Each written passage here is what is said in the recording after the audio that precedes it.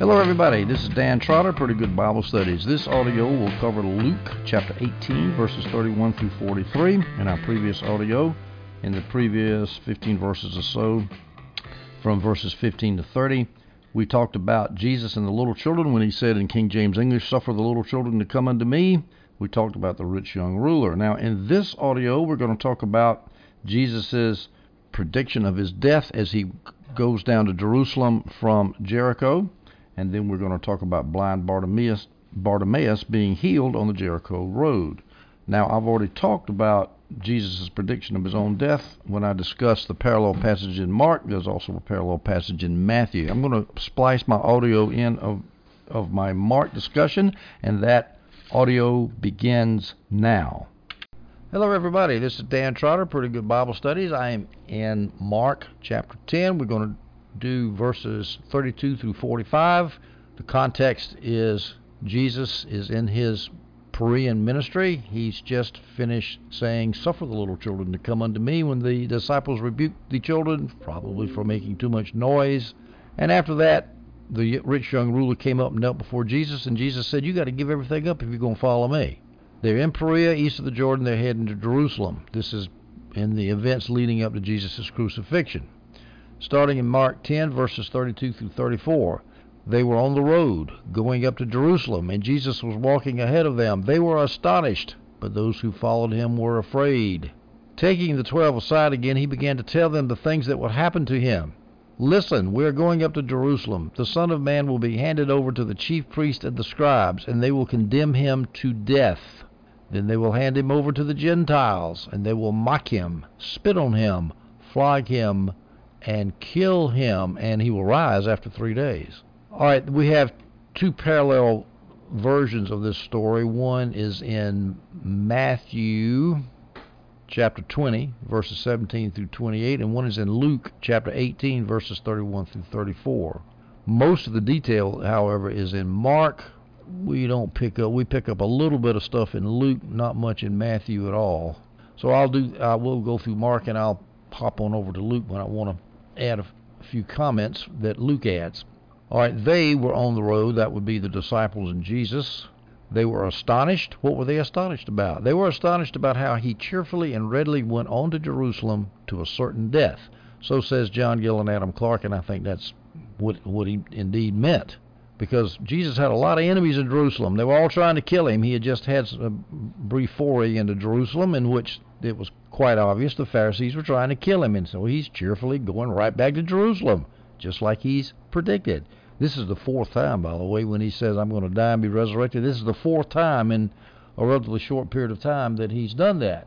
For example, Caesarea Philippi in Mark 8, Matthew 16, and Luke 9, he says, "I'm going to go down to Jerusalem, be crucified and resurrected." Coming down from the Mount of Transfiguration, shortly thereafter the trip to Caesarea Philippi, he says the same thing. That's in Mark 9 and Matthew 17. Then, after they leave the Mount of Transfiguration and walk back down from Caesarea Philippi, back down to Galilee, probably to Capernaum, he tells them again. That's the third time. Mark 9 and Matthew 17 and Luke 9 has that story. So now this is the fourth time. Why did he have to tell these blockheaded disciples 4 times? They needed to be prepared for such an awful event, and they were not prepared for it, as the subsequent story of James and John, fantasizing about what positions they were going to have in the Messianic kingdom. They didn't understand that that Messianic kingdom was not going to be established for a while, and when it was established, it was going to be a spiritual kingdom, i.e. the church. It was not going to be a political military kingdom full of earthly glory. They just didn't understand, and Jesus kept telling them over and over again, "Look, I am going to die, disciples. Get ready for it." You think the rich young ruler had to give up everything? Guess what? You're going to have to give up everything too. And you're going to get persecuted from synagogue to synagogue, as we'll see shortly. He tells them that shortly. Now, this idea of dying and rising again has an idea in Old Testament. This idea is an Old Testament prophecy, according to Adam Clark in Hosea 6, verse 2. He will revive us after 2 days, and on the third day he will raise us up so we can live in his presence. That sounds like a messianic prediction to me. Prediction about Jesus coming. Now, I've given you the 3 times he predicted that he was going to be killed before. This idea actually is scattered all throughout the Gospels. So let me just pour it on here and give you some more examples. Luke 5:35, but the time will come when the groom will be taken away from them. They will fast in those days. Groom will be taken away. That's when he was explaining why his disciples didn't fast and John the Baptist's disciples did fast. The groom will be taken away. Luke 9:22, the Son of Man must suffer many things and be rejected by the elders, chief priests, and scribes, and be killed and raised again on the third day. This is not a parallel passage to our current passage. This is actually one of the times when he was coming down from the Mount of Transfigurations, when Jesus says, "Let these words sink in, guys." So that's actually a repeat here. But here's another example in Luke 12, verse 50. This is not a parallel passage, but I have a baptism to be baptized with, and how it consumes me until it is finished. Luke 13, verses 32 through 33. He said to them, "Go tell that fox," that's Herod, "look, I'm driving out demons and performing healings today and tomorrow, and on the third day I will complete my work." Well, that's a little bit veiled. But we go on to verse 33 in Luke 13. "Yet I must travel today, tomorrow, and the next day, because it is not possible for a prophet to perish outside of Jerusalem." In other words, Jesus is saying, I'm a prophet, and where do all prophets get killed? It's not possible for them to get killed anywhere but in Jerusalem, and I am going to Jerusalem. Luke 18, verse 32, "For he will be handed over to the Gentiles. He will be mocked, insulted, spit on." Luke 24, verse 7, "The Son of Man must be betrayed into the hands of sinful men, be crucified, and rise on the third day." Matthew 16:21, "From then on Jesus began to point out to his disciples," that's the same thing with the Mount of Transfiguration, that's a repeat. But you see that this idea of him being killed was scattered all throughout his teaching, and the disciples just could not grasp it. They could not understand it. Now Matthew, when Jesus predicts his death in Matthew, he mentions crucified, not just killed, but crucified, which of course means the Romans were going to be doing the execution. Jesus had a little bit of divine foreknowledge there. Oh, it might not have been. It might have been human inference, because since the Jews didn't have capital punishment, Jesus said, well, I'm going to get the Pharisees and the scribes are going to get me, but it's obvious they're going to have to turn me over to the Romans to kill me, to crucify me. But imagine the effect that little word had on the disciples. "You crucify me?" That's a cruel and shameful death administered to slaves and the worst criminals. How to reconcile that with the Messiah's kingdom that these disciples were expecting? Now, I told you I'd tell you approximately where Jesus was traveling. Now, the harmonists, of course, disagree a lot of times on the details of this. This is just a general idea. I'm mainly relying on A.T. Robertson's harmony. All right, so he's already come down to Jerusalem, and Mark skipped all that and all that Jerusalem ministry. Then he crossed back over into Perea, and that's where he is now, and that's what we're talking about. Then in Matthew 19, we see he departed in John 11, verse 44, it says Jesus no longer walked openly among the Jews. That's when he left Jerusalem, but departed from there to the countryside near the wilderness to a town called Ephraim. And I think that the town is lost. The archaeologists don't know where it is, but it's probably a town somewhere over there in Perea. He stayed there with his disciples. And then Robertson says he left there, crossed back over the Jordan River, but didn't go to Jerusalem, but went up into Galilee and Samaria for a little bit. Went up into Samaria to the edge, the boundary of Galilee, the southern boundary of Galilee. So he did some ministry in Samaria, went to Jericho, then came back down to Jerusalem for Passion Week when he was crucified. So that's roughly what Jesus has done here. And we're in Perea now, the Perean ministry. Why did Jesus take the disciples aside privately to predict his passion? Here's some ideas that John Gill presents. Perhaps they would become discouraged and desert him if he said, if he told the crowd, "Hey, I'm getting ready to die," maybe all the crowd would have left, and then of course they would miss out on the kingdom. Maybe the crowd, once they heard that Jesus was planning on getting himself crucified by the Jews, maybe the crowd would take measures to prevent that, stop him from being crucified, and this would screw up the plan of the redemption of the whole human race from sin.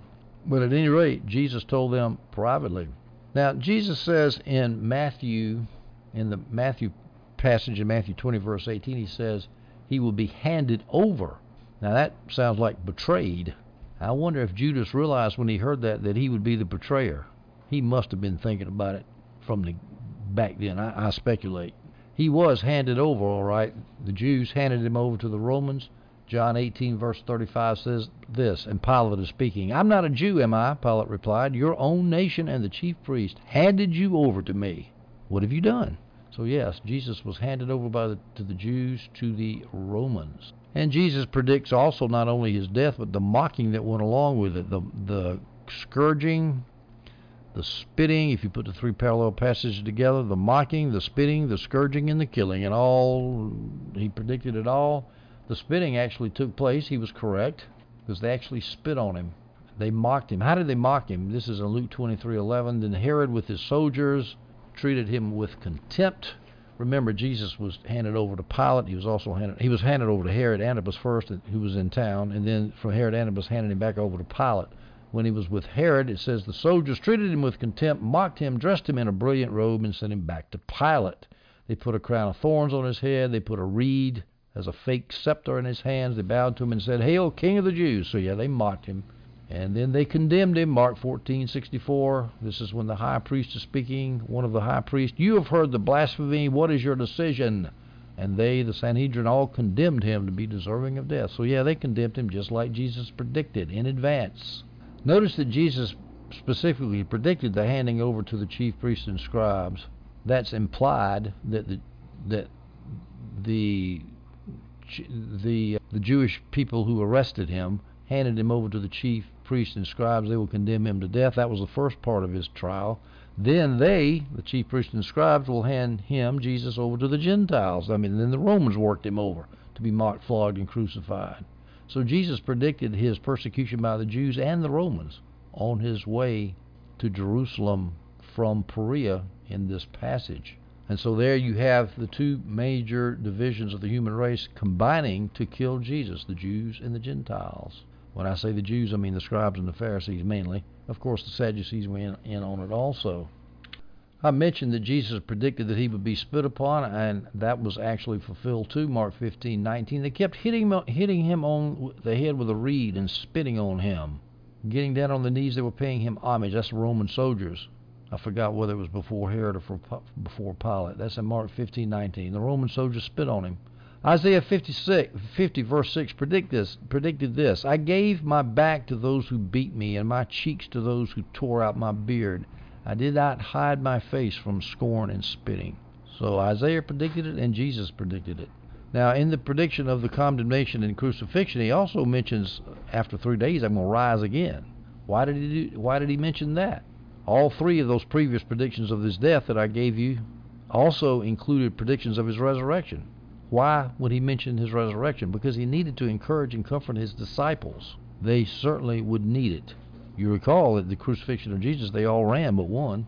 Now, in Luke 18, verses 31, in parallel passage, it says, "Everything that is written through the prophets about the Son of Man." Now remember, Son of Man is a messianic title. Jesus is calling himself the Messiah here, as he's talking about getting crucified and spit on and mocked. But he was the Messiah, the Son of Man. And it says everything that is written through the prophets. Well, where is that? Well, there's lots of messianic prophecies. We can't go through them all. Psalm 22 is a famous one. Isaiah, I've already quoted Isaiah 53. There's another famous passage about the suffering servant. His face was uncomely beaten. He gave his back to bear the stripes. He bore our iniquities. Zechariah 13:7 says, "Sword awake against my shepherd, against the man who is my associate." This is the declaration of the Lord of hosts. "Strike the shepherd, and the sheep will be scattered. I will also turn my hand against the little one." So lots and lots and lots of messianic scriptures. Jesus said, "It is written." He was constantly appealing to the Old Testament scriptures when he was talking about his life, because he wanted to show that he fulfilled those scriptures. Just like on the road to Emmaus. Have you not read the scriptures? Luke adds a paragraph that's not in the other parallel passages, so we'll read that. Luke 18:34 says this, "They understood none of these things." Well, that's not surprising, is it not? "This saying was hidden from them, and they did not grasp what was said." Was hidden is kind of a polite, passive way of saying it. It means they were too obtuse to see it. It does sound like when it says was hidden is like God did it, but we're not going to go there. It was just they didn't understand. They were thinking of the glory of the Messianic kingdom. They could not imagine a crucified Messiah. And this attitude made their subsequent preaching of the gospel even more extraordinary than it was. Because before, they were thinking Messianic kingdom, oh my gosh, Jesus is crucified, we're dead. They go hole up, they're defeated, they're discouraged, they're devastated, and then all of a sudden, they're out there risking their lives preaching the gospel. Why? Because they had seen the risen Lord. You catch a vision of the risen Lord, you'll do a lot of stuff that you didn't have the guts to do beforehand. All right, I'm back from my discussion in Mark, which parallels the discussion in Luke 18. of Jesus' prediction of his death. Now, Matthew and Mark, or at least Matthew does, goes on to talk about, I think both Matthew and Mark go on to talk about James and John at this point decide they want to be big shots in the kingdom of God. I call that an attempted coup. Luke doesn't talk about it, so we'll skip that, and we'll move on now to the story of the healing of blind Bartimaeus on the Jericho Road. That is discussed also in Mark, and so I'm going to splice in my discussion of the healing of blind Bartimaeus. I'm going to splice in that discussion, and that splice begins now. Hello, everybody. This is Dan Trotter, Pretty Good Bible Studies. I'm in Mark chapter 10. I'm going to finish up the chapter going through verses 52 from verse 46. This is the story of blind Bartimaeus and his healing at Jericho. We're in the midst of Jesus' Perean ministry. He's on his way, having gone through Perea, Galilee, Samaria, to Jericho, and is on his way back to Jerusalem where he's going to be crucified.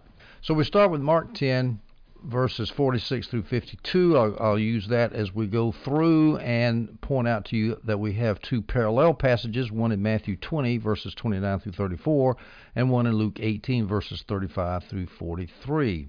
So we will start in Mark, and I'm just going to read the whole thing, the whole passage from Mark as a background. Mark 10, verses 46 through 52. They came to Jericho. The they is Jesus and his disciples. And as he was leaving Jericho with his disciples and a large crowd, Bartimaeus, the son of Timaeus. Mark explains that Bartimaeus is Hebrew for son of Timaeus. Mark often explains Jewish terminology for his Gentile audience. Bartimaeus, the son of Timaeus, a blind beggar, was sitting by the road. When he heard that it was Jesus the Nazarene, he began to cry out, "Son of David, Jesus, have mercy on me." Many people told him to keep quiet, but he was crying out all the more, "Have mercy on me, Son of David." Jesus stopped and said, "Call him." So they called the blind man and said to him, "Have courage, get up, he's calling for you." He threw off his coat, jumped up, and ran and came to Jesus. Then Jesus answered him, "What do you want me to do for you?" "Rabboni," the blind man told him, "I want to see." "Go your way," Jesus told him. "Your faith has healed you." Immediately he could see and began to follow him on the road. Our first task will be, as we attempt to analyze this passage, is to harmonize two discrepancies, alleged or apparent discrepancies in the synoptic passages, Matthew, Mark, and Luke. In Mark, we see that Jesus and the disciples came to Jericho, and as he went out from Jericho, they saw blind Bartimaeus. Matthew says, as they went out from Jericho, a bunch of people followed him, and they saw two blind men. And then in Luke, it says, as they came into Jericho, they saw blind Bartimaeus. All right, so the two things are this. First of all is, did they heal blind Bartimaeus on the way out from Jericho, as Matthew and Mark say, or did Jesus heal blind Bartimaeus on the way into Jericho, as it says in Luke? That's the first harmonization problem. The second harmonization problem is Mark and Luke only mention one man. Mark gives him a name, blind Bartimaeus, or Bartimaeus, and Luke just says a blind beggar. But Matthew says there were two blind men who were healed. All right, how do we reconcile this? Actually, it's not as hard as you might think. We'll first start off with the two. Blind Bartimaeus actually was a guy who was a kind of an aggressive, I shouldn't say aggressive, assertive guy. He throws off his cloak. He's crying, "Jesus, Jesus, Jesus, have mercy on me, Son of David." The other guy probably just was with blind Bartimaeus, quiet. He was blind, quiet, and not as aggressive as Bartimaeus. And so Mark and Luke just tell the story of blind Bartimaeus being healed, whereas Matthew mentions the fact that his companion was healed also. So that's not a big problem. Now, the reconciliation of the problems of Mark and Matthew saying that Bartimaeus was healed as Jesus left Jericho, whereas Luke says he was healed as Jesus went into Jericho, that sounds like a difficult problem, and I can hear the skeptics, I can hear the liberal Protestants, I can hear the errantists, I can hear them all saying, "See there, the Bible's got errors in it." Well, actually, no. The simplest way to harmonize this is from an historical fact. Herod built a new city of Jericho. The old city had fallen into disuse, and Herod, the great builder, had built up another city of Jericho, probably to the south of the old city of Jericho. So Matthew and Mark, they're talking about going into the old Jericho when they came going out from the old Jericho, and they came to Jericho as he went out from Jericho in Mark 10, verse 46, and in Matthew chapter 20, verse 29, as they went out from Jericho. That's the old Jericho. And then in Luke, they met blind Bartimaeus, and then in Luke 18, verse 35, and it came to pass as they drew nigh unto the new Jericho. So blind Bartimaeus was in between the two Jerichos. Blind Bartimaeus is between the old Jericho and the new Jericho, and as Jesus leaves the old Jericho on the way to Jerusalem, he meets blind Bartimaeus, heals him, then he heads on into the new Jericho. It's not a problem at all. There's other ways to reconcile it too.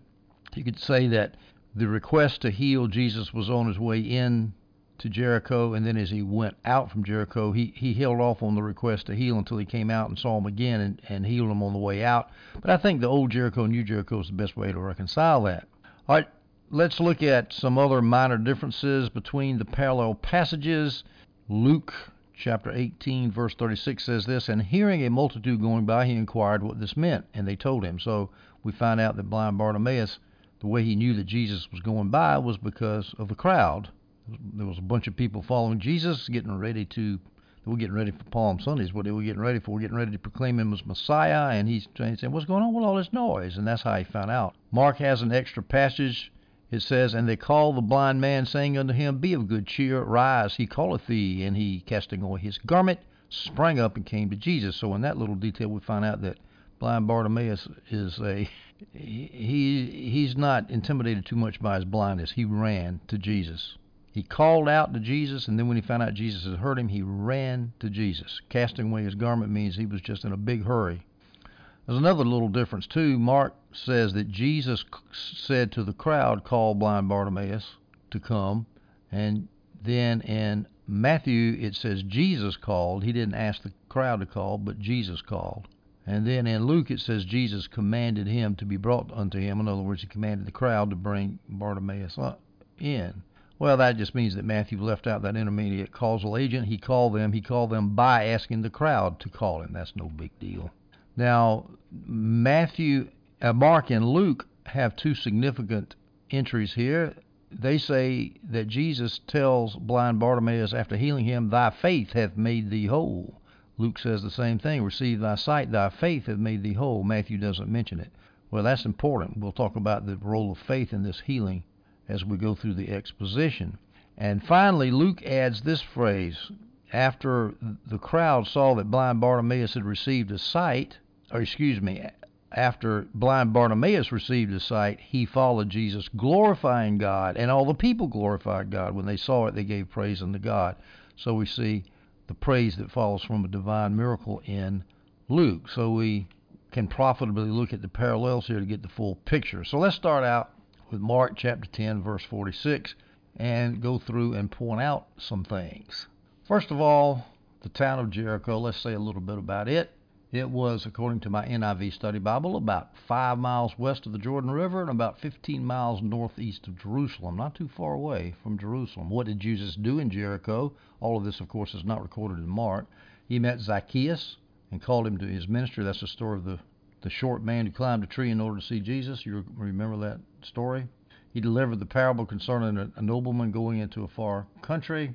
And as I mentioned earlier, the old city was largely abandoned in the time of Jesus, the old Jericho. The new Jericho was south of the old Jericho and had been built by Herod the Great.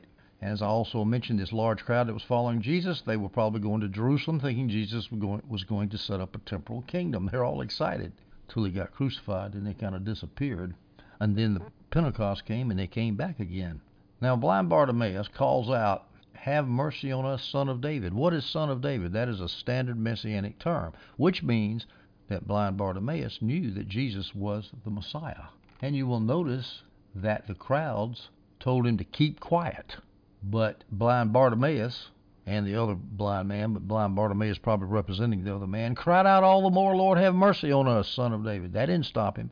Now this shows the faith that this man had, because he did not he's a blind man, and blind men are weak. They have no status. They have no money. They're just weak. They're disabled.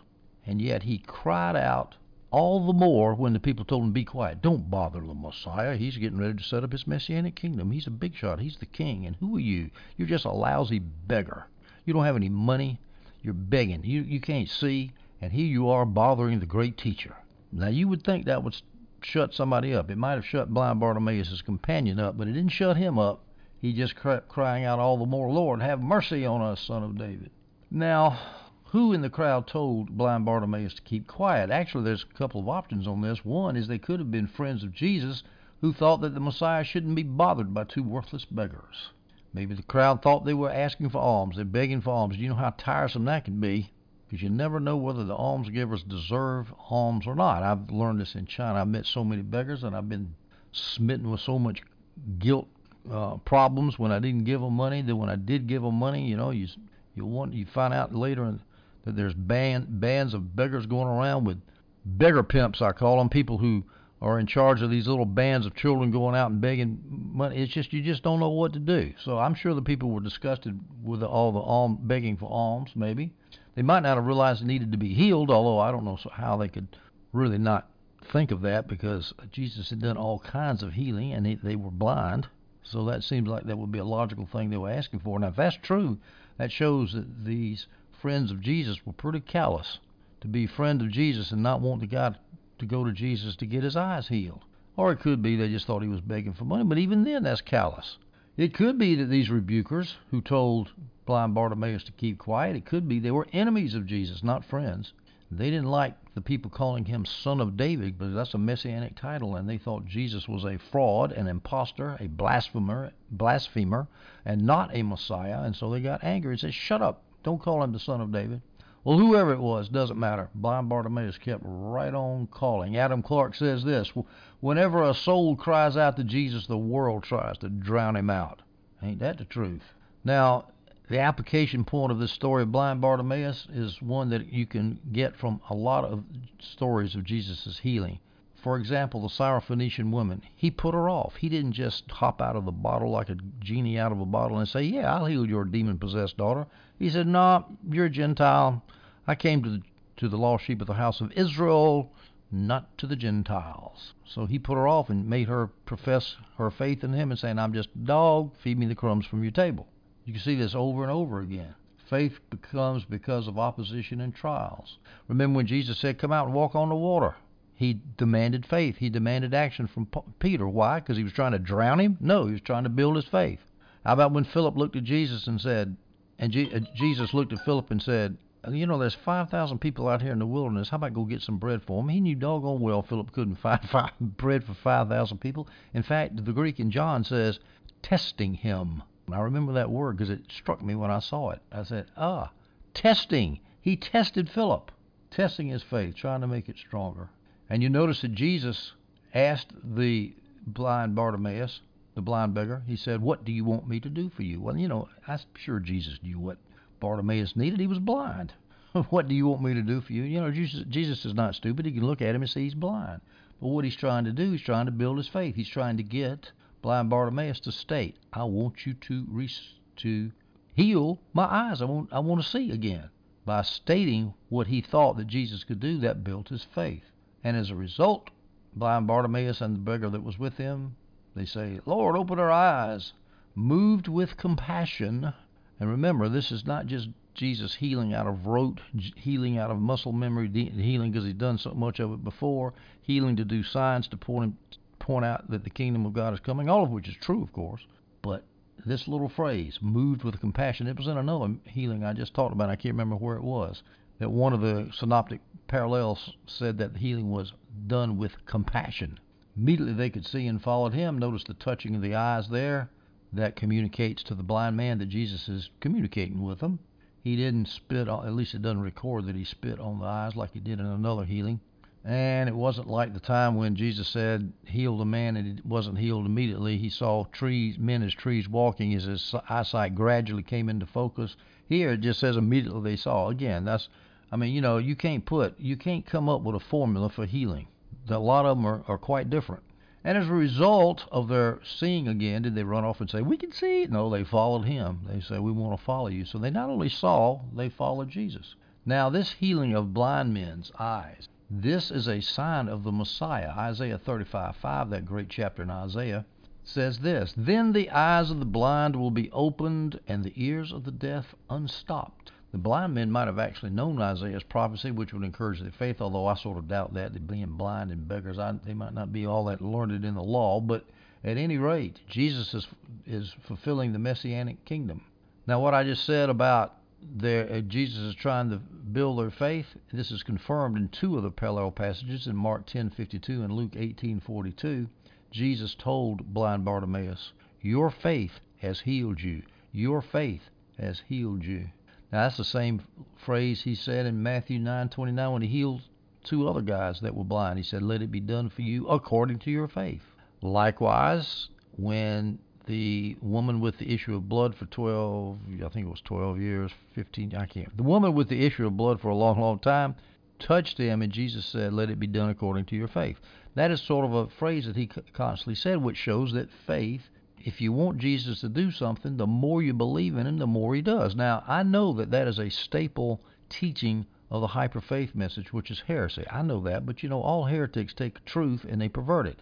The way that the hyper-faith heretics pervert that truth is they say, well, the more faith you have, the more Jesus will do. And what is faith? Well, it's faith in our faith. And they look at faith as some kind of entity inside their chest. And they say, see, we got to build that faith up in there. And they don't focus on Jesus. They focus on laws, impersonal laws, and psychological states, what your psychological state is. How much do I believe? How much do I believe? How much do I feel like I believe? And then, of course, all that internal faith is built up by positive confessions. We never say anything negative. Well, that doctrine is the easiest thing in the world to refute. It's Christian Science. It's nonsense.